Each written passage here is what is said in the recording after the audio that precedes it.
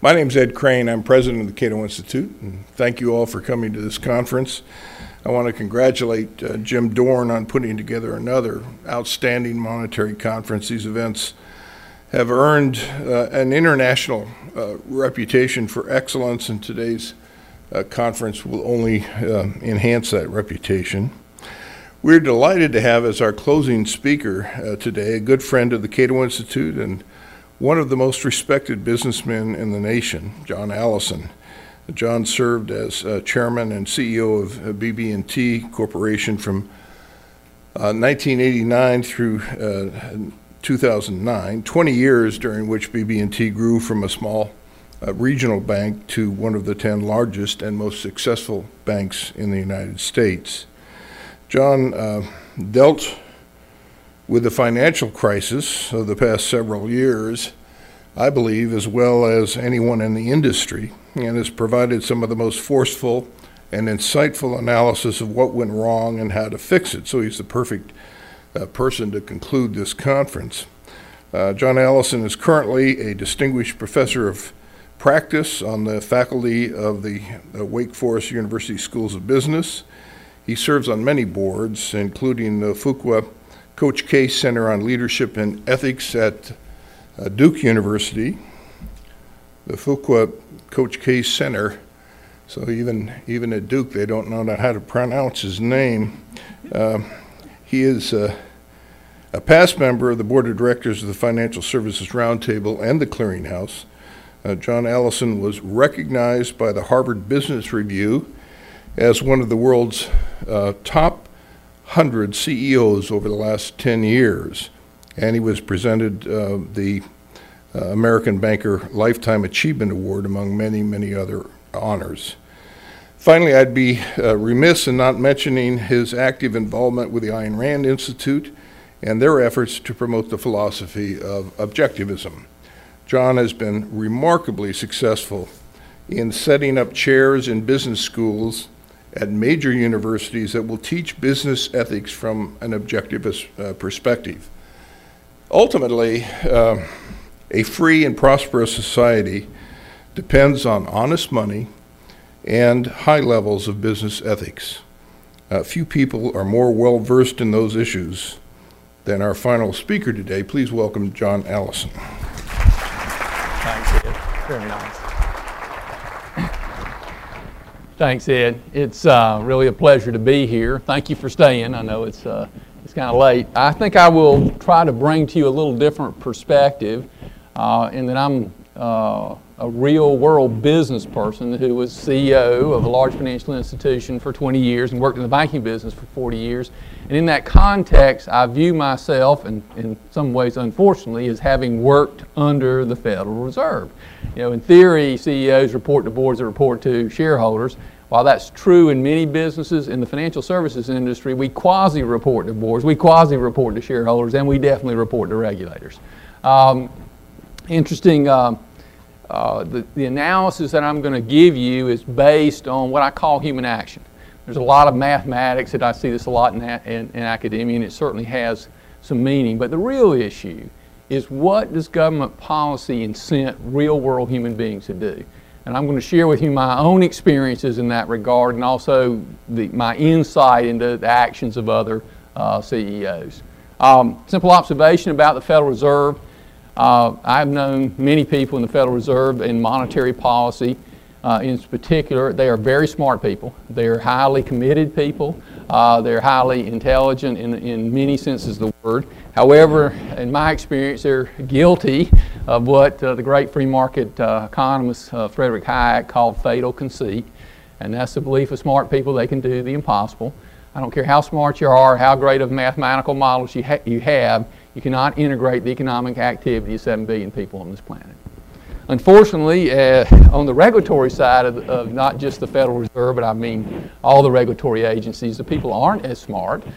They tend to be very tunnel visioned and sometimes drop the context. And sometimes regulatory policy and monetary policies actually move in conflicting directions. One context for the comments I'm going to make, I strongly believe the recent financial crisis, the ensuing recession, and the very slow recovery is primarily caused by government policy. And I think the government policy that caused it is primarily two components. First, the Federal Reserve made some very bad monetary decisions that created a bubble, a massive misinvestment in our economy.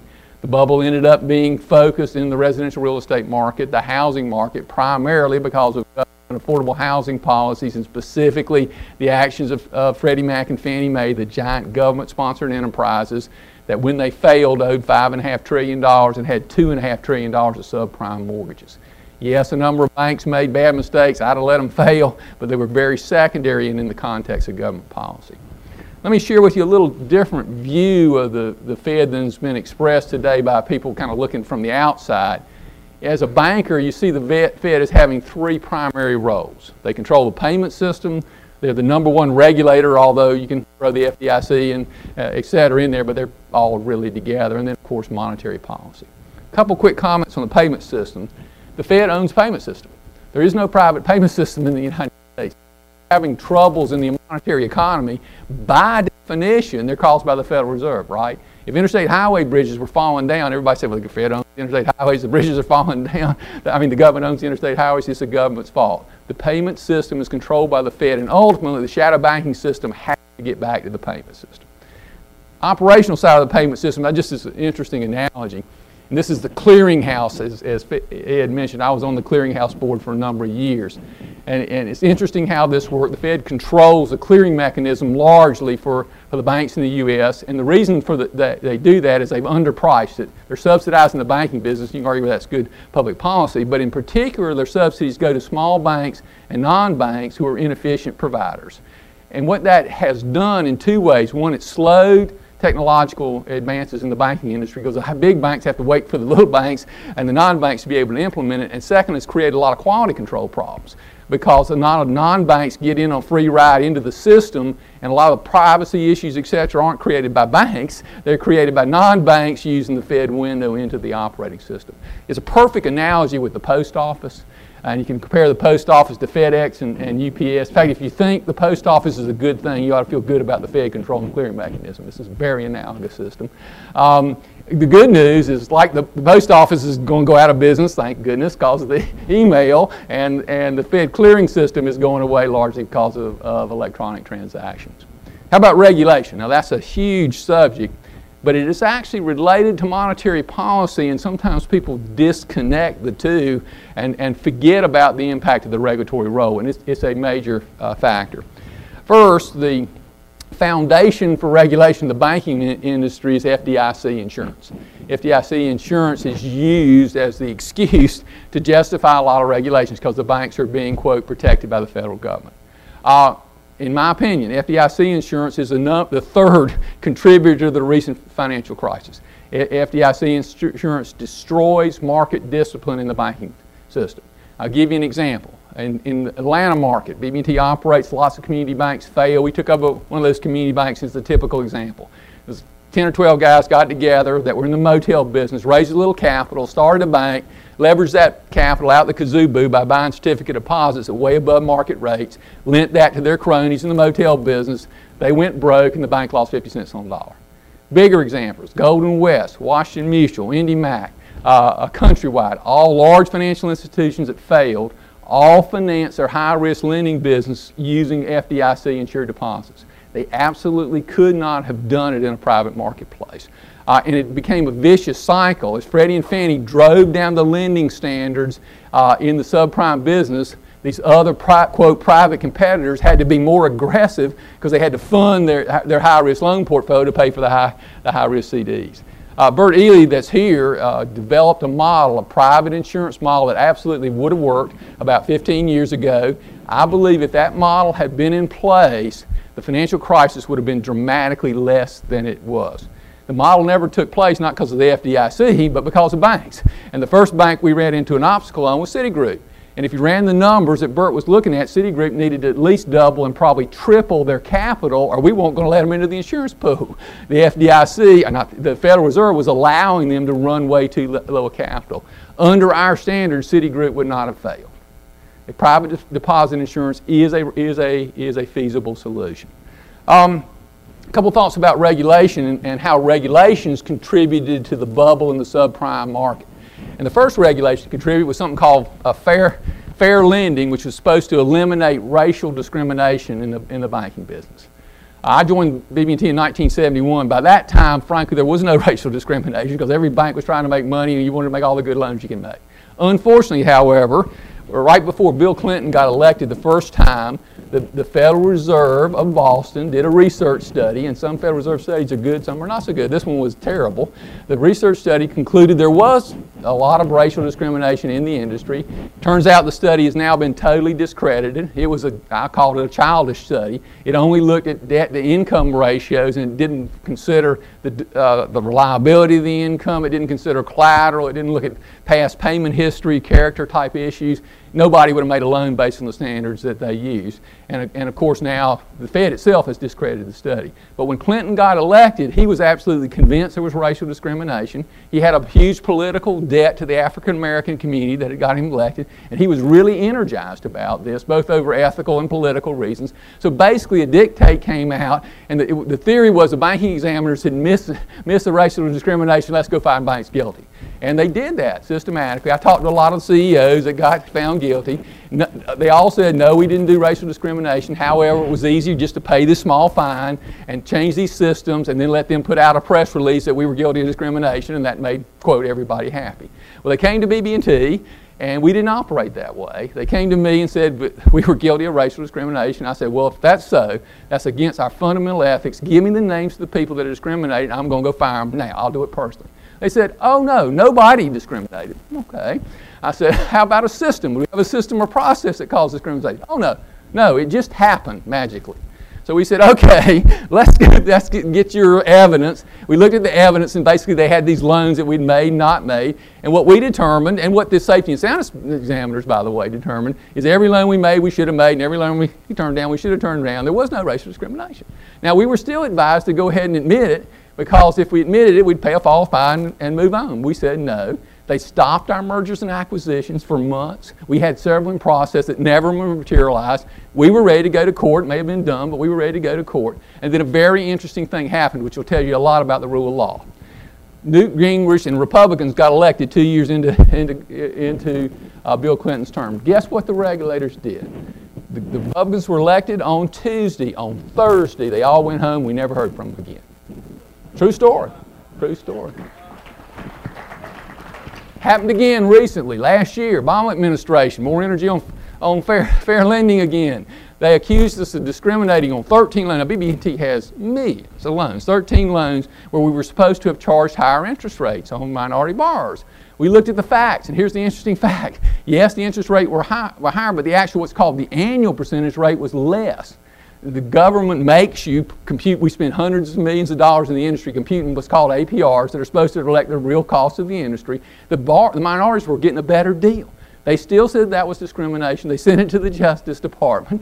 Well, of course, what had happened is that our lenders were trying to help these low-income minority borrowers and help them refinance so they could cut their payments. But the borrowers didn't have the cash to pay the front-end fees. So they cut the fees and charged a little higher rate, and they helped the borrowers who were a lot better off. That's, quote, discrimination. Went to the Justice Department, didn't hear anything for months. November 2010, the Republicans get elected again. 2 weeks later, we get notification from the Justice Department they're not going to pursue it. Now, I don't know if it's connected or not, but it's just an interesting. Fair lending was the beginning of the affordable housing effort. Another big factor psychologically, not mathematically, was the Community Reinvestment Act. We're supposed to eliminate redlining the banking industry. Community Investment Act, while the numbers weren't significant, the psychological effect was huge. What banks were forced to get into the low-income lending business, and banks are not designed to be low-income lenders. We're not consumer finance operations. And we were forced to do that on a fairly large scale. Interestingly enough, people wonder why Standard & Poor's, Moody's, and Fitch made such bad ratings to subprime mortgages. What happened to them, and I don't justify what they did, they used the CRA loss ratios and assumed those were normal. Well, what was going on when the CRA was really kicking in? Housing prices were appreciating very rapidly. So we were having fairly high failure rates, but we weren't losing any money because the prices were going up, right? In addition, this is a mathematical thing. If your portfolio is growing very fast, it looks like your losses are a lot lower than they are. The losses catch up with the portfolio. So Standard & Poor's, Moody's, and Fitch use these bank CRA ratios and made very bad loss assumptions in the subprime lending business. And finally, and this is non-trivial, CRA was a moral crusade. Bankers were supposed to do low-income lending. And I know there's a lot of greed and crazy stuff on Wall Street, but when you combine this is the right thing to do and you make a bunch of money doing it, you create a huge incentive. And CRA lending now is viewed bad, but it was viewed as a moral code to do. Another interesting thing, one of the myths out there is that the banking industry was deregulated during the Bush administration. Nothing can be further from the truth. We were grossly misregulated. There were three major regulatory programs during the Bush administration. First was the Privacy Act, where we send hundreds of millions of notices to our clients about privacy, and fortunately nobody's dumb enough to read them. Complete waste of time. The second was Sarbanes-Oxley. Now the banking industry had already had a Sarbanes-Oxley back in the 90s because of the failure of the thrift industry. This was a redundant system on a redundant system, tremendous waste of time, energy, and focus, and very scary, by the way, very threatening. And then was the Patriot Act. The Patriot Act is where we're supposed to catch terrorists. I've talked to a number of people in government, and they all do this dance act, but the truth is there's never been a single terrorist caught and convicted because of the Patriot Act. Not a single one. The industry spends $5 billion. And I would argue nobody's going to be caught, because if you're dumb enough to get caught on the Patriot Act, you're so dumb you don't get caught anyway.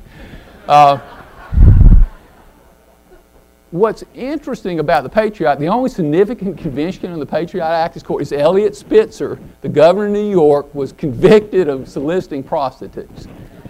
Now, in a way, that's justice, because Eliot Spitzer's a really bad guy. But in a way, those of you that are libertarians ought to be scared to death. What would be the basis of pursuing a governor of a state for prostitution and a law theoretically designed to eliminate terrorists? It's a really bad law. Let me tell you, the effect on this, and I'll tell you this personally, and this was the Federal Reserve on us, was the intense focus from the regulators on, particularly on Sarbanes-Oxley and the Patriot Act, misdirected management focus dramatically in our organization. They were threatening to do bad things to the board, fire management, maybe even put us in jail. It impacted our behavior radically and made us put a lot less focus on traditional risk management. And I guarantee you that happened in the whole industry. The industry was not deregulated. It was massively misregulated. One summary thought about regulations and one other big aspect of regulation. The cost of regulation is huge. Yeah, in fact, if you ask me, would I rather eliminate taxes for banks or eliminate regulations? It's a no-brainer, regulations. BB&T alone has added 1,000 people on the regulatory stuff in the last year. And of course, what we've done is reduce production because we couldn't afford to add 1,000 people. We've shift people out from production into regulation. Secondly, the mental price is high.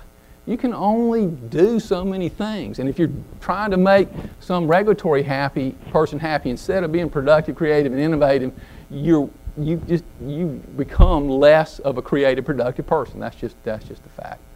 Comment on safety and soundness regulation. First, in my career, I do not know of a single case where the regulators identified a significant financial institution problem in advance before the market knew it. Now, I know they've gotten involved a lot of times, and when they've gotten involved, my feeling from talking to the management, most of the times they made the problem worse, not better. And I don't view the regulators as actually stopping problems from happening. And why is that?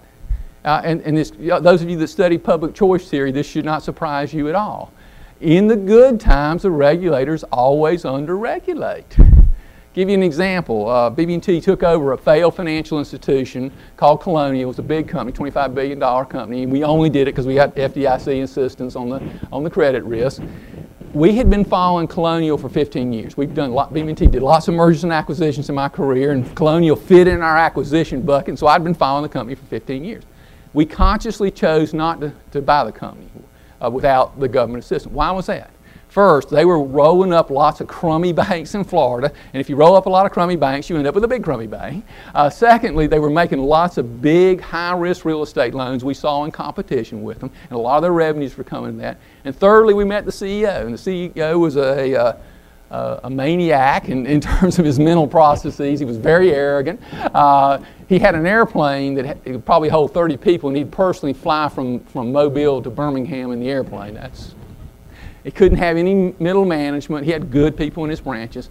We looked at this company and we said, these guys are going broke someday. This is outside, no special, and we're not going to buy them. They're going broke. Examiners did not identify that problem. Why not? First, probably the examiners in there hadn't joined the agency until 1995. They've never seen bad times. The 2000 correction was a very minimalistic correction in the banking industry, so they'd never seen bad times. And even if they couldn't even see that they had problems. They didn't understand the business. And if they had, what would they have done? Probably nothing. Why is that? This CEO had huge political clout. He was connected to the governor, the senators. If they had started problems, he'd have gone to the politicians and they'd brought heat on the agency. And why do that? I'm going to rotate in 5 years. Why take that chance? Why take the chance? So under-regulation in good times. Now, they can do, if Bush is energized about the Patriot Act, they can do that because they got political support for that. But the under-regulation is safety and soundness. How about in the bad times? And this has happened every time we've had a correction in my career. It happened in the early 80s, it happened in spades in the early 90s, and it's the worst this time. The regulators inevitably, irrationally tighten lending standards, including financial institutions that have good credit histories. They did that at BB&T. They tightened our lender standards dramatically. Today, BB&T didn't make loans that we would have made if it were not for the regulatory process, and we put people out of business that we wouldn't have put out of business if it weren't for the regulatory process. So on one hand, the Federal Reserve's printing money like crazy trying to boost the economy. On the other hand, the banking regulators have tightened up like crazy on the industry. Why is that? If you're a local regulator, the only way you get in, I don't care what the people in D.C. say, the only way you get in trouble is your bank gets in trouble. It's a one-sided bet.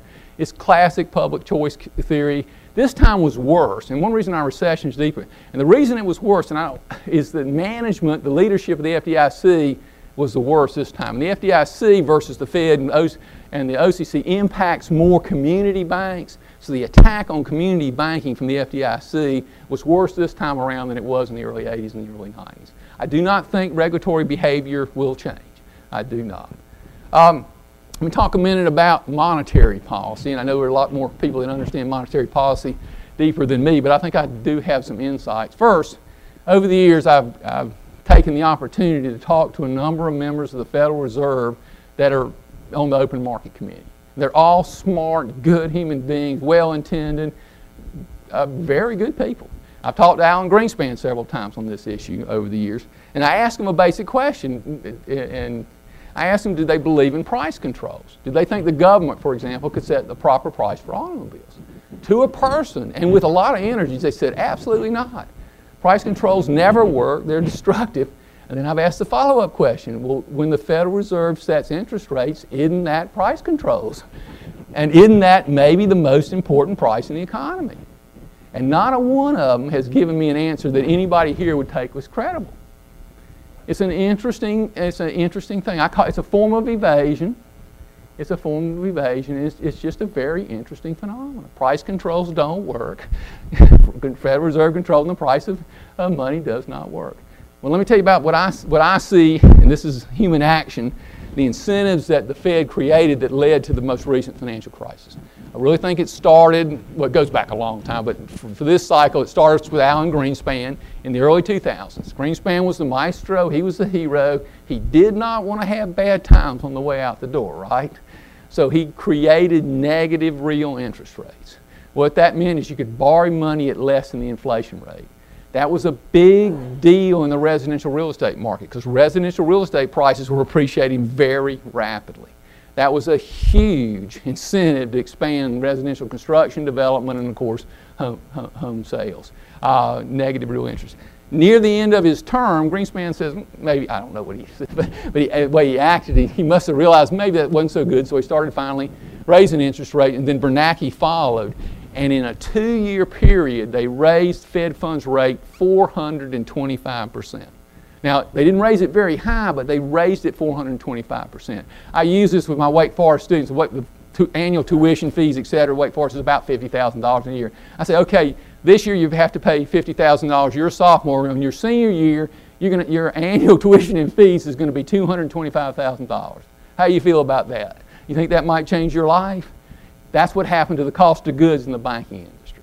And it was particularly destructive because Greenspan, remember back in the early 2000s, was telling the world the big problem was excessive savings. We're going to have deflation. We should never expect interest rates to go up. What did banks do? Extended their bond portfolios under Greenspan's advice, and they had whopping losses in their bond portfolios when that happened. And then in that process, Bernanke did something incredibly destructive. He inverted the yield curve.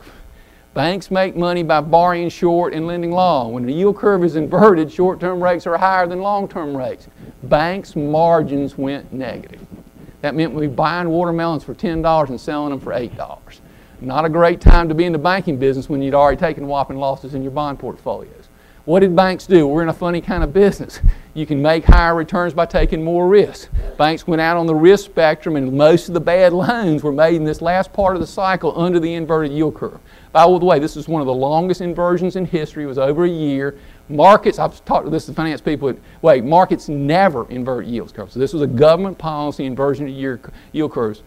At the same time, Bernanke and the economists of the Federal Reserve were adamant we were not going to have a recession. They were adamant we weren't. They said the whole problem's inflation, we're not going to have a recession. They didn't predict any kind of recession, much less a recession.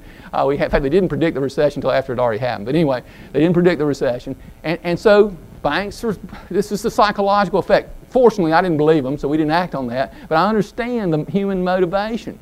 You got a negative spread, you got to do something. One thing that's interesting, academics talk about perfect information and acting in the long term. Well, in the real world, you don't have perfect information, and you have to stay in business in the short term to get there long term.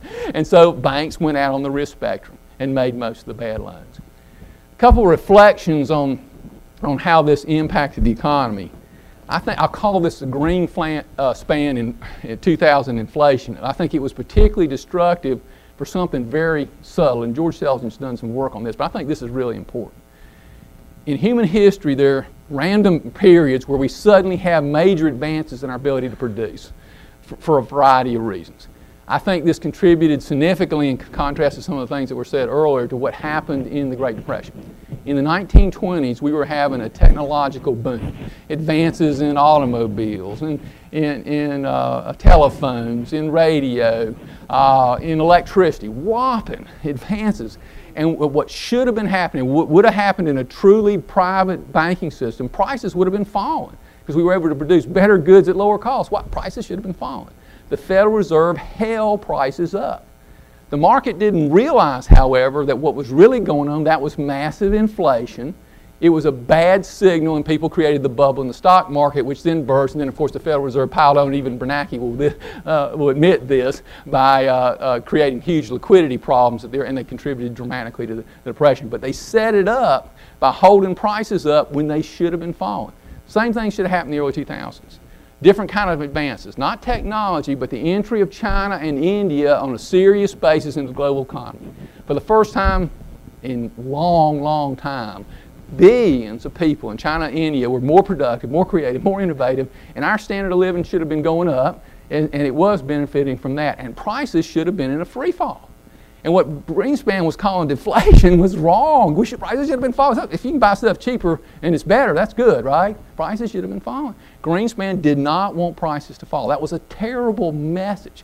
First, people in the capital markets and in the investment business, we didn't see that. We didn't see this hidden inflation.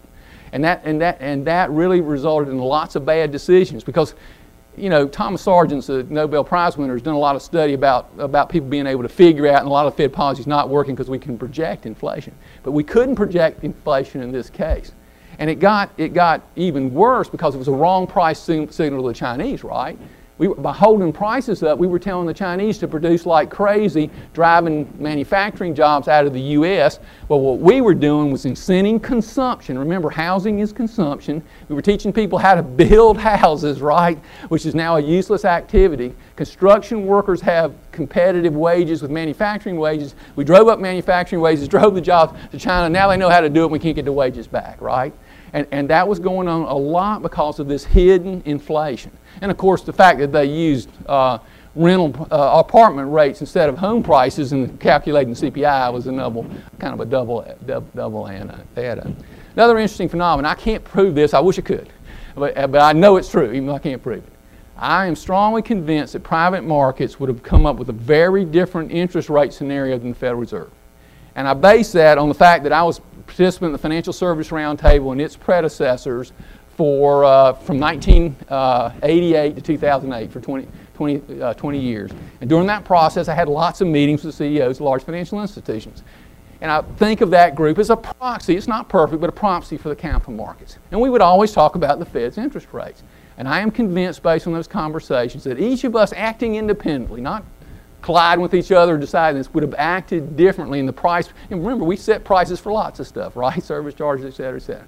We would have never driven interest rates down as low as Greenspan took them. We never would have raised them as fast because we wouldn't have been as down, and we never would have inverted the yield curve. Now, I don't mean the banker sitting in the back room having this conversation, no. I mean each of us independently, profit maximizing our own businesses, thinking about our well-being and not a bit concerned with the common good, would have had a very different interest rate scenario that in hindsight would have eliminated a lot of the problems that we experienced in our economy. And I'm convinced that that is true. That is true. In fact, the whole idea of the public good, which is an interesting thing I'll talk on in just a second. Final thought around the Federal Reserve monetary policy. I believe that what the Federal Reserve is doing today is very destructive. I think it's reducing economic productivity, not raising it. And I'll tell you why. I'll give you an example. Last week I was in New York talking to a number of private equity guys. And I was saying, well, you know, since the interest rates are so low, have you lowered your cost of capital? They said, heck no. We know the Fed's been printing money like crazy. We know our interest rates are going up in the future. We don't know whether that means commodities are going first or our sales prices are going first. We've kept our rate of return levels exactly the same. So the lower interest rates are not incenting real investment. They might be incenting a little bit of consumption in housing, but they're not incenting productive investment. But there's a deeper issue, and I think this is a really important issue. The Federal Reserve says that they're holding interest rates below market rates. What that means is they are redistributing wealth from savers to borrowers. That is a very destructive, immoral decision, right?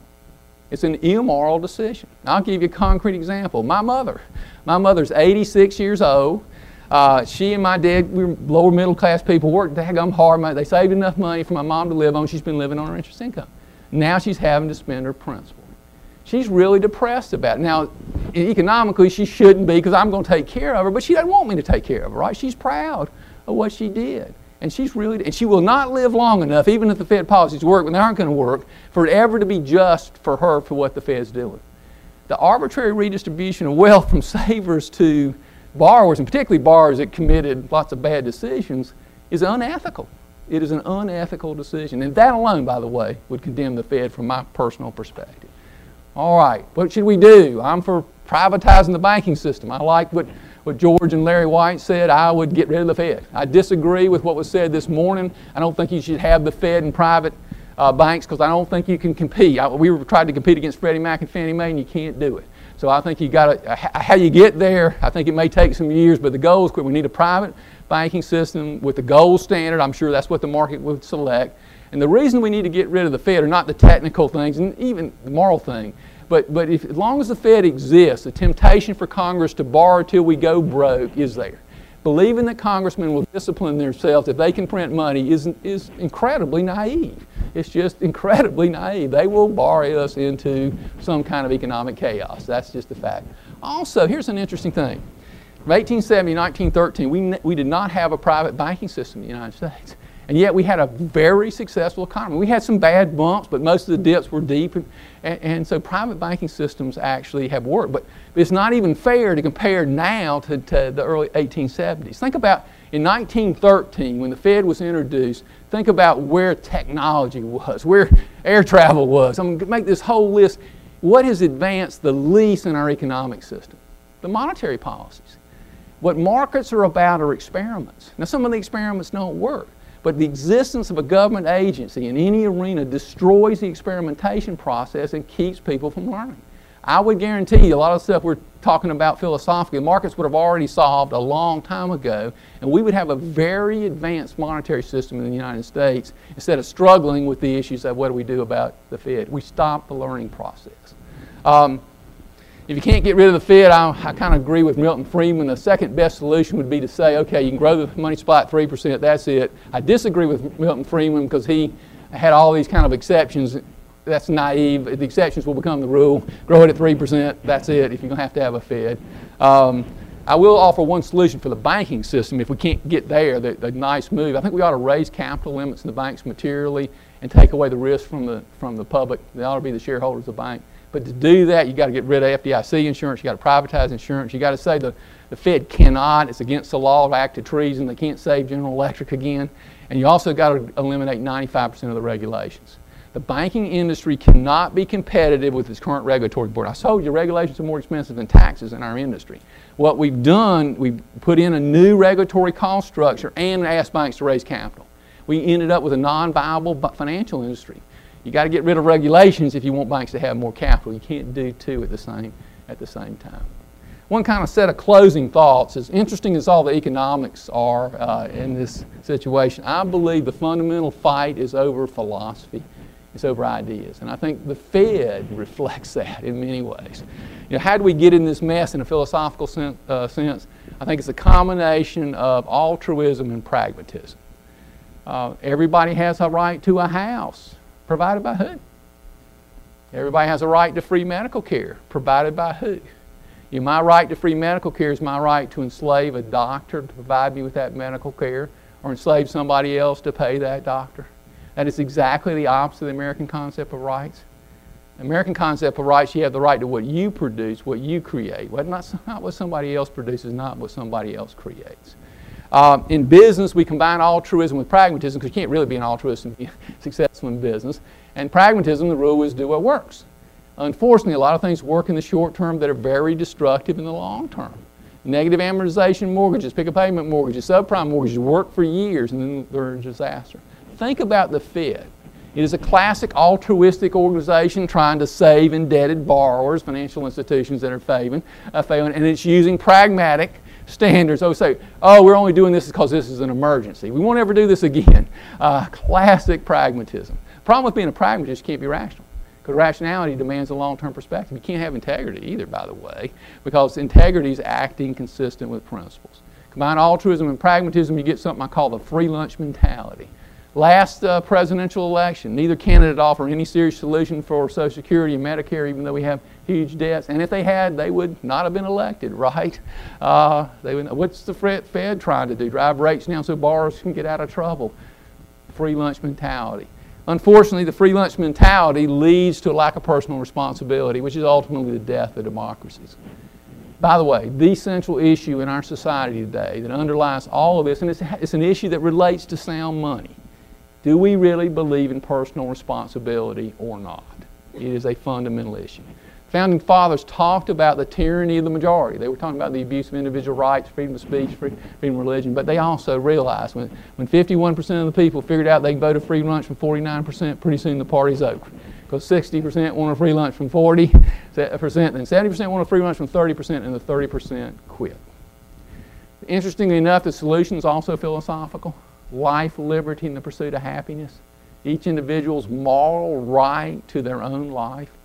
Each individual's moral right to the pursuit of their happiness. Each individual's moral right to the product of their labor. If they produce a lot, they get a lot, including the right to give it away to whoever they want to on whatever terms they want to. That moral prerogative, by the way, demands personal responsibility, right? Because there is no free lunch. There is no free lunch. Most people, when they hear life, liberty, and the pursuit of happiness, think about liberty. Libertarians think about liberty. Liberty is very important because the human mind has to be free to produce. But more important, the world-changing idea was the pursuit of happiness. Before Jefferson, before the thinkers of the Enlightenment, everybody existed for somebody else's good. Good of the king, good of the state, good of the church. Nobody existed for their own good.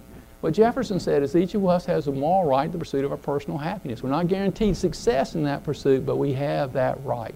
That's changed the world. Created the most successful society and the most benevolent society. When people have the right to their own life, they're naturally nicer to other people.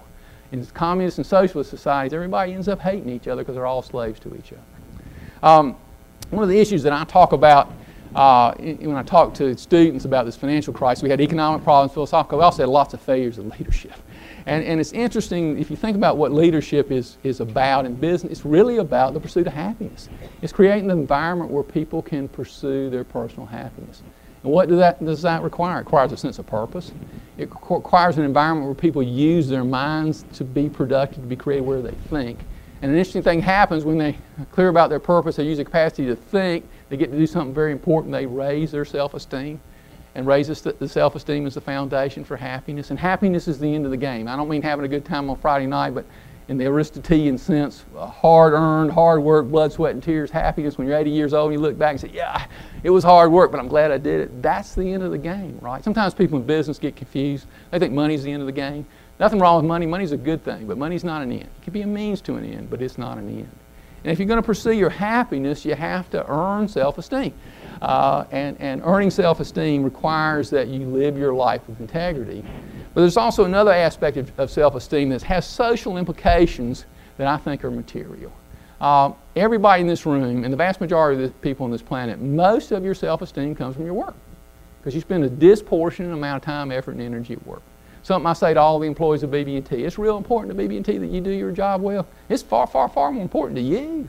Might fool me about how well you do your job, might fool your boss about how well you do your job, but you'll never fool you.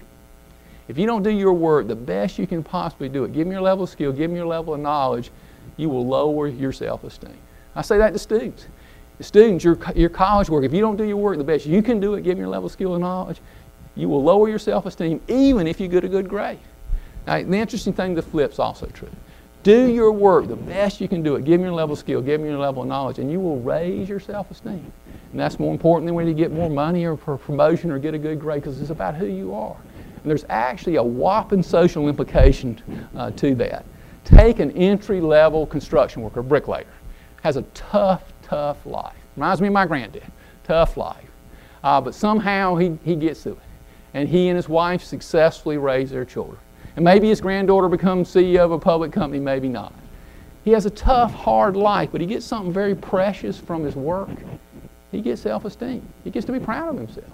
Take that same bricklayer and give him welfare. He's better off financially, but he loses his pride. He loses his self-esteem. You know, there's a lot of focus in our society on security. If you think about the Federal Reserve, what is it about? Why was it created? To be secure, right? To keep us from making mistakes. And that focus on security, we care about security, but this is not the land of security, right? If you were wanting to be secure, stay in Europe, right? The people didn't get on a boat and come to Jamestown to be secure.